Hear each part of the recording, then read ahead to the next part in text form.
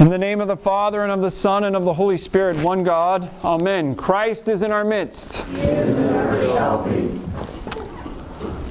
The gospel that we just heard from Luke chapter 14 has a parallel passage. Christ tells a similar parable, or the same parable, in Matthew chapter 22.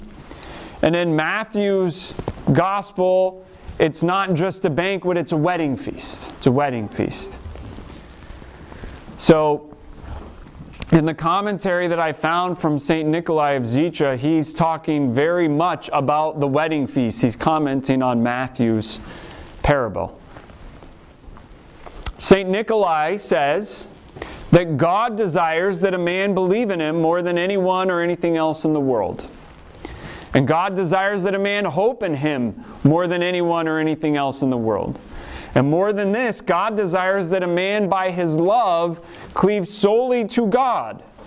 And then he will, through the love that radiates from this, easily be one with God's creation.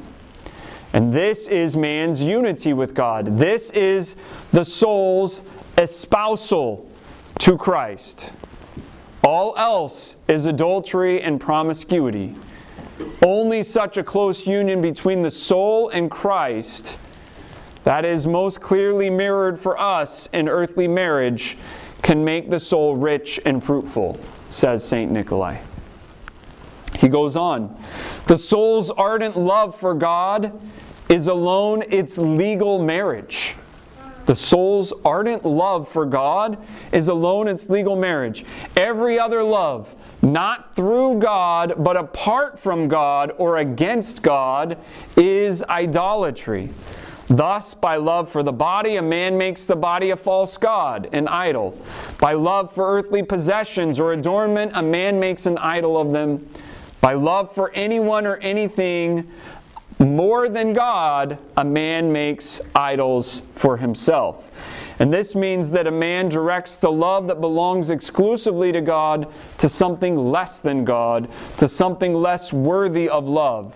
Whatever a man believes in, hopes in, or loves more than God takes God's place and becomes an idol to that man, a false god to a false soul. The prophets called all such idolatry adultery and harlotry. A man becomes one with that to which his love relates. If God, then God. If dust, then dust. A man is saved or lost by his love in this life. And we know that from Matthew chapter 25, the parable of the sheep and the goats. St. Nikolai goes on to say, there is only one saving love, and that is love for God. Every other love without love for God is loss. There is only one legal and saving marriage for the soul, and that is its marriage to God. Every other marriage that does not come forth from this marriage, as rays come forth from the sun, is cursing and damnation. And today's gospel gives the clearest possible picture of this wonderful mystery, how a man's soul is as a faithful bride crowned in marriage with God.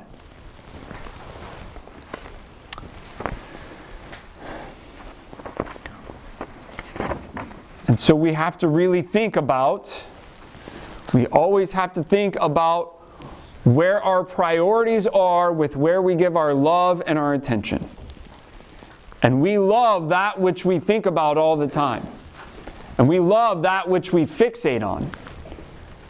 And so if we say that we love God and yet we never think about Him, if we say that we love God and we never show up when He tells us to show up, if we say that we love God and we ignore the person in need right in front of us, then our love is probably not as full as we think. There's probably something else that we love more. If you really want to do a litmus test of your love for God, check your calendar and check your pocketbook. Those are the first two places to start to see how much you actually love God. Because you will love God with your money and with your feet. With where you go and where you spend your time. You want to see what you love the most? Check your calendar. See where you spend the most time. See where you spend most of your free time. But God calls us to union with Him. He calls us to be His bride. During Holy Week, we have services called Bridegroom Matins, because Christ very clearly identifies Himself as the bridegroom who comes in the middle of the night. He tells the parable of the 10 virgins, 5 foolish, 5 wise. They're waiting for the bridegroom. And they hear the cry, "Behold, the bridegroom comes." And 5 have their oil in their lamps, which the church sees as works of mercy, and 5 don't have any oil in their lamps. But Christ very clearly identifies Himself as the bridegroom of the church. St. Paul talks about marriage. And when he talks about husbands and wives, husbands loving wives and wives respecting husbands, St. Paul says, "I speak about Christ and the church." This is a great mystery, but I speak about Christ and the church. Christ is very clearly the bridegroom of the church. And if He's the bridegroom, who's the bride? Us. What's interesting, just this past week during my liturgy class, I was talking about marriage and how the church is an image of marriage. And when you come to church, we have a wedding party set up every single time. So I'll say it again. When you come, what you see here on the iconostasis is a wedding party. You have Christ the bridegroom. You have Mary, the maid of honor. You have John, the best man, right? And you have the rest of the wedding party. At every church, it's going to be slightly different. The archangels, the deacons, the other saints, whatever it is. But you always have the bridegroom and the maid of honor. Always. So if Christ is the bridegroom and Mary isn't the bride, if she's the maid of honor, who's the bride? We are. We are. So where does the marriage take place? When you come forward for Holy Communion. What is marriage except for the uniting of two people to become one? What is our reception of Holy Communion except an intimate union, common union, communion, an intimate common union with God Himself? This is the marriage of the soul to the soul's bridegroom, Christ. This is a beautiful thing. How many of you on your wedding day rush out the door, don't prepare for the wedding, don't put on your wedding clothes, and show up 45 minutes late? Nobody. Everybody prepares for the wedding. Everybody looks forward to it. Every single week, Christ calls us to the wedding, to the marriage of us to Him. And yet it happens so often we take it for granted. It happens so often we don't come as prepared as we should be. St. Paul writes to the Corinthians, "I have espoused you to one husband, that I may present you as a chaste virgin to Christ." And St. Nikolai of Zitra says, the virginal immaculateness, the spotlessness, the purity of the soul is its first and basic clothing. The purity of the soul is its first and basic clothing. And Matthew chapter 22, this parable of the great banquet has a second part that Luke doesn't include. And that second part is that inside the feast, the master of the feast finds somebody without the proper garment for the wedding. And he casts them out. St. Nikolai says, purity of soul is our wedding garment. It is the first of our wedding garments. St. Paul also says to the Colossians, put on mercies, kindness, humbleness of mind, meekness, long-suffering, and above all these things put on love, which is the bond of perfection. Earlier in that chapter, from the epistle that we just heard, we hear St. Paul say, put to death what is earthly in you, fornication and impurity, passion and evil desire. So you want purity of soul? Put away fornication, passion, impurity, and evil desire. And of course, the greatest perfection of purity of soul.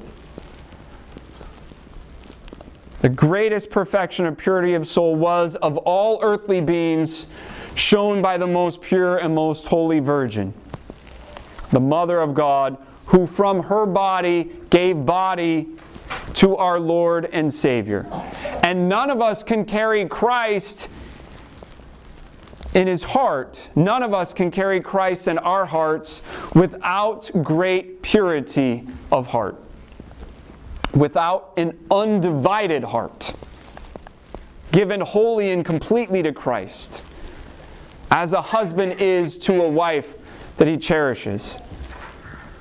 As a chaste virgin has only one love, love for her betrothed, so a man's soul that understands the path of salvation has only one love, love for the Lord, says St. Nikolai. And this purity of soul, this betrothal to God, shown by the Theotokos, brings us to a reflection on the ninth ode of the Nativity Canon. The last couple weeks I've reflected on the Nativity Canon, different parts of it. I'm going to skip ahead to the ninth ode. The ninth ode, the beautiful hymn, beautiful, beautiful hymn. We just heard it a few minutes ago. O my soul, magnify her who is more honorable and who is more glorious than the heavenly hosts. I behold a strange, most glorious mystery. Heaven is the cave. The Virgin is the cherubic throne. The manger is the place where Christ lay, the infinite God whom we praise and magnify in song. God is always enthroned on the cherubim, the angels closest to Him, and yet, because of her purity of soul, the Lord becomes enthroned in the womb of the Virgin. She is made more honorable than the cherubim and more glorious beyond compare than the seraphim. And our hearts become the throne of God when we purify them through repentance. Blessed are the pure in heart, for they shall see God, our Lord says in the Sermon on the Mount.